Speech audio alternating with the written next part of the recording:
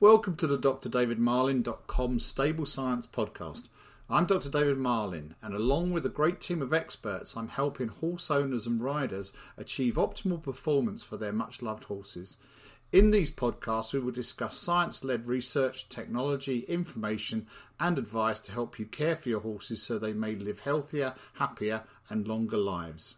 To support the podcast and all our research and science for horses, go to our website, www.drdavidmarlin.com, and to learn more about what we do and the hot topics under discussion, follow us on Facebook, Instagram, or Twitter.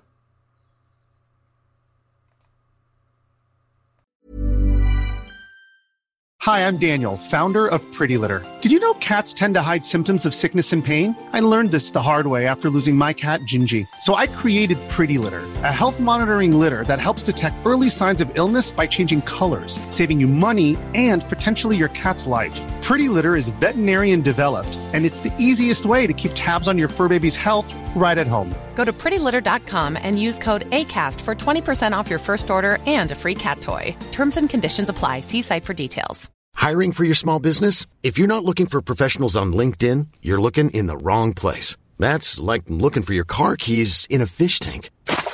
LinkedIn helps you hire professionals you can't find anywhere else, even those who aren't actively searching for a new job but might be open to the perfect role. In a given month, over 70% of LinkedIn users don't even visit other leading job sites. So start looking in the right place. With LinkedIn, you can hire professionals like a professional. Post your free job on linkedin.com/people today. Burrow is a furniture company known for timeless design and thoughtful construction, and free shipping, and that extends to their outdoor collection.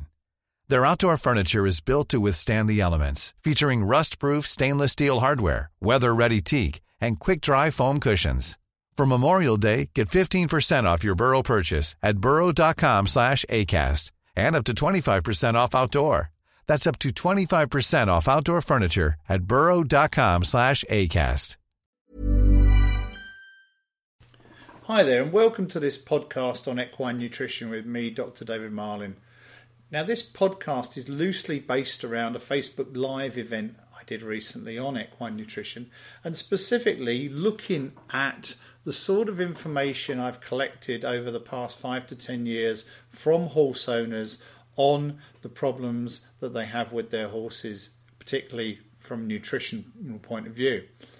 The nutrition questionnaire that I use with horse owners is around 50 questions long, and it asks a wide variety of questions, starting with questions about the horse, its temperament, age, sex, breed, things like that, what it's used for, what sort of feeds it's on, what sort of work it's in, vaccination, teeth, illness, all sorts of questions like that. It probably takes around 45 minutes to an hour to fill in. And at the end, I ask owners, what they're concerned about. And usually after getting that information, I will go back to owners and ask them for much more information to kind of fill in any gaps. But then I can offer some advice. So what I'm going to talk about in this podcast is the sort of things that these questionnaires have thrown up, and also what the most common sort of advice I give is. So the first thing is, what a horse owner is concerned about. Well, gastric ulcers is at the moment, or has been for several years, the number one. Not just gastric ulcers, horse owners do also ask me about hindgut ulcers as well. I would say also same amount of questions are about weight management, either horses that struggle to maintain weight or struggle to lose weight. And then ridden behaviour and stress are probably the next most common. In terms of what sex of horses, it's pretty much 60% geldings, about 42% fillies, mares, and then 1 or 2% colts or stallions. In terms of body condition, just over 50% of owners say their horse is just right, with slightly more overweight. Again, perhaps not a surprise, about 25% saying they're underweight, whereas only about 12% saying they're slightly under.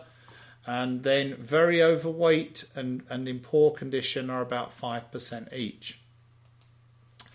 A lot of people say their horses are good doers. In fact, more people say their horses are good doers than average, about 45%, whereas only about 42% are average, and around 15% say their horses are poor doers. If I ask people, do they want their horse to lose weight, maintain weight, or gain weight, we've got around 60% saying they want them to maintain weight, and 20% lose, and 20% to gain. In terms of how long people have owned their horse before coming to me for advice, this is quite an interesting one, because the majority have either owned them for 2 to 5 years, that's about 35%, or more than 5 years, which is 32%. So only about 10% of people coming to me have had them for less than a couple of years. So it's interesting. It seems to be either they've spent, perhaps 1 or 2 years, or hopefully not 5 years, trying to find answers to questions, or these are problems that have occurred relatively recently. In terms of how horses are kept, I would say 60% of these are horses that are kept stabled, either individual stables, blocks of stables, or in barn type environments. So majority of them are kept inside, at least for part of the day. If we look at what people say they mainly do with their horse, the majority of them seem to be hacking, pleasure and dressage. And what's interesting is with, for example, gastric ulcers, we tend to see a lower risk in horses that are used for pleasure riding. So it's interesting that, for me, I'd say particularly most of the questions, or most of the people who want advice, maybe over 60%, are involved not in competitive sport with their horse. In terms of the types of forage people are feeding, the most common are ryegrass, timothy, meadow or seed, hays.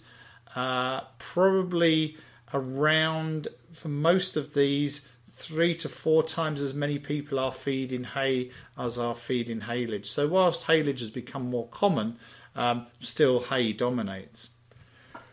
If we ask about people's pasture, there does seem to be quite a number of people who are struggling with pasture that is overgrazed, with 40% of owners identifying their pasture as overgrazed when they're given the criteria of that it's less than 1 inch high.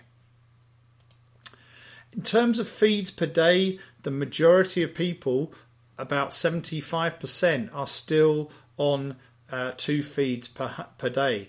Very few people are on 3, about 10% of people on 3, and maybe only 1 or 2% on 4 or more feeds a day. 82% say their horses have a salt block, and what's interesting here is these salt blocks are, on average, are lasting for at least 4 to 6 months. We have some owners saying they last a year, and 10% of owners saying they actually never have to replace them. And if we work that out in terms of intake in grams for a 1 kilogram block, if it lasts your horse a month, then on average your horse is taking in about 33 grams of salt a day. If it lasts 2 to 3 months, then that's about 13 grams a day. If it lasts 4 to 6 months, we're talking somewhere around 7 grams a day. And if it lasts your horse a year, on average your horse is taking 3 grams a day. Which, once we get down to there, it's probably not doing very much. In terms of drop-ins, 70% of people report their horses' drop-ins are normal, and a very few percent, only 2%, report them as being slightly hard or very hard. Interestingly, we have 21% of people saying that their horses' drop-ins are slightly soft, and 6% very soft.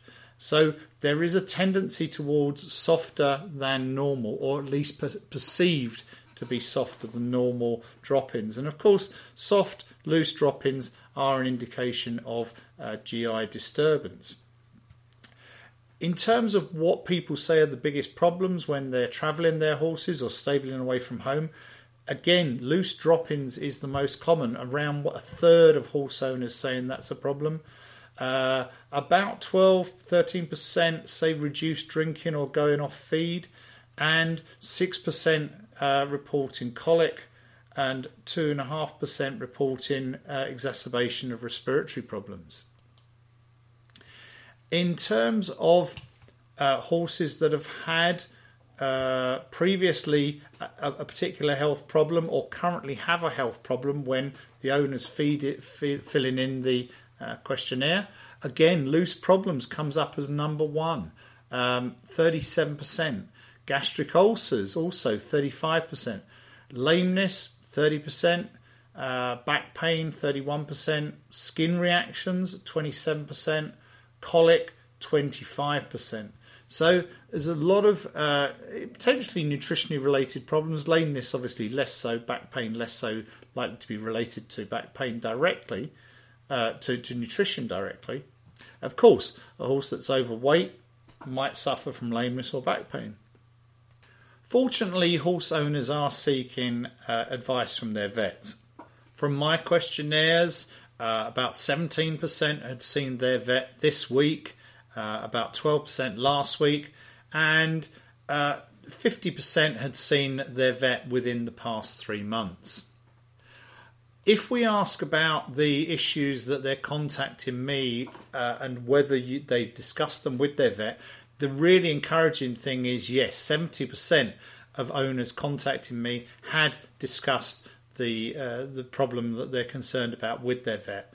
And often part of my advice will be to go back and discuss this again with their vet, perhaps, with asking or raising a couple of different questions, something new that perhaps hasn't been covered, or asking for perhaps even a better explanation of something.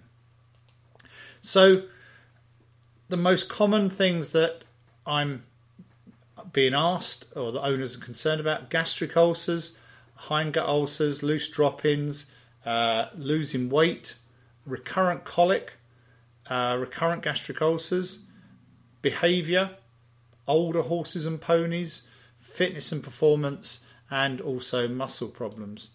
And in terms of the most common advice that I give, now please remember this is very general. I've looked back through over 900 of these questionnaires, and I've taken a view on what my main advice was from these. But as I say, this is very general and doesn't particularly apply to, say, gastric ulcers or hindgut ulcers. This is general across all the problems. The first thing I often advise is don't make any sudden changes to the diet or management. The only possible exception might be there to remove all hard feeds and all supplements in certain cases where we might consider there's some an allergy going on or where there's severe GI disturbance.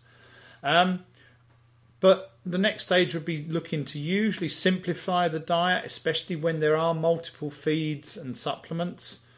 I usually suggest removing iron supplements, or I often suggest removing iron supplements. I often advise soaking or steaming hay, increasing forage intake, increasing meal frequency. We saw already that 70% of owners are only feeding 2 meals a day, and increasing that to, say, 3 or 4 meals. I know this can be difficult to manage with horses sometimes, but that can actually solve a lot of problems. Add in some salt into the diet. Adding in a probiotic into the diet. Probiotics can help particularly in horses that are prone to losing weight or are prone to recurrent colic. Removing starch, but also adding starch for some horses as well, particularly for performance horses. Stop using, or advice to stop using, small bowl automatic waterers. Again, in horses with impaction colic, I would suggest moving over to buckets and closing off automatic waterers, especially if they are the ones that make a noise, because it's been shown in several studies that these can reduce water intake. Another piece of common advice would be to add in a source of oil. And as I've already mentioned, going back and talking to your vet. So we will look at nutrition again in the new year. But this is, as I say, is just an insight into the sort of things owners are most commonly contacting me about and some of the most common advice that I'm giving out. Thanks very much. Bye-bye. Hey, it's Paige DeSorbo from Giggly Squad. High quality fashion without the price tag. Say hello to Quince. I'm snagging high-end essentials like cozy cashmere sweaters, sleek leather jackets, fine jewelry, and so much more. With Quince being 50 to 80% less than similar brands. And they partner with factories that prioritize safe, ethical, and responsible manufacturing. I love that. Luxury quality within reach. Go to quince.com/style to get free shipping and 365-day returns on your next order. Quince.com/style. Imagine the softest sheets you've ever felt. Now imagine them getting even softer over time. That's what you'll feel with Boll & Branch's organic cotton sheets. In a recent customer survey, 96% replied that Boll & Branch sheets get softer with every wash. Start getting your best night's sleep in these sheets that get softer and softer for years to come. Try their sheets with a 30-night guarantee. Plus, get 15% off your first order at bollandbranch.com. Code BUTTERY. Exclusions apply. See site for details. Hi, I'm Daniel, founder of Pretty Litter. Did you know cats tend to hide symptoms of sickness and pain? I learned this the hard way after losing my cat, Gingy. So I created Pretty Litter, a health monitoring litter that helps detect early signs of illness by changing colors, saving you money and potentially your cat's life. Pretty Litter is veterinarian developed, and it's the easiest way to keep tabs on your fur baby's health right at home. Go to prettylitter.com and use code ACAST for 20% off your first order and a free cat toy. Terms and conditions apply. See site for details. I hope you enjoyed this podcast and the Stable Science series. If you want to learn more about this topic and our work, head over to the drdavidmarlin.com website. Our website and community of members discuss a wide breadth of topics, and the website houses thousands of articles, webinars, videos and research, all designed to help horse owners, riders, trainers and breeders achieve optimal performance for their much-loved horses. The drdavidmarlin.com site is an independent information resource for all equestrians, a source of unbiased, science-based research. To learn more about what we do and the hot topics under discussion, follow us on Facebook, Instagram or Twitter.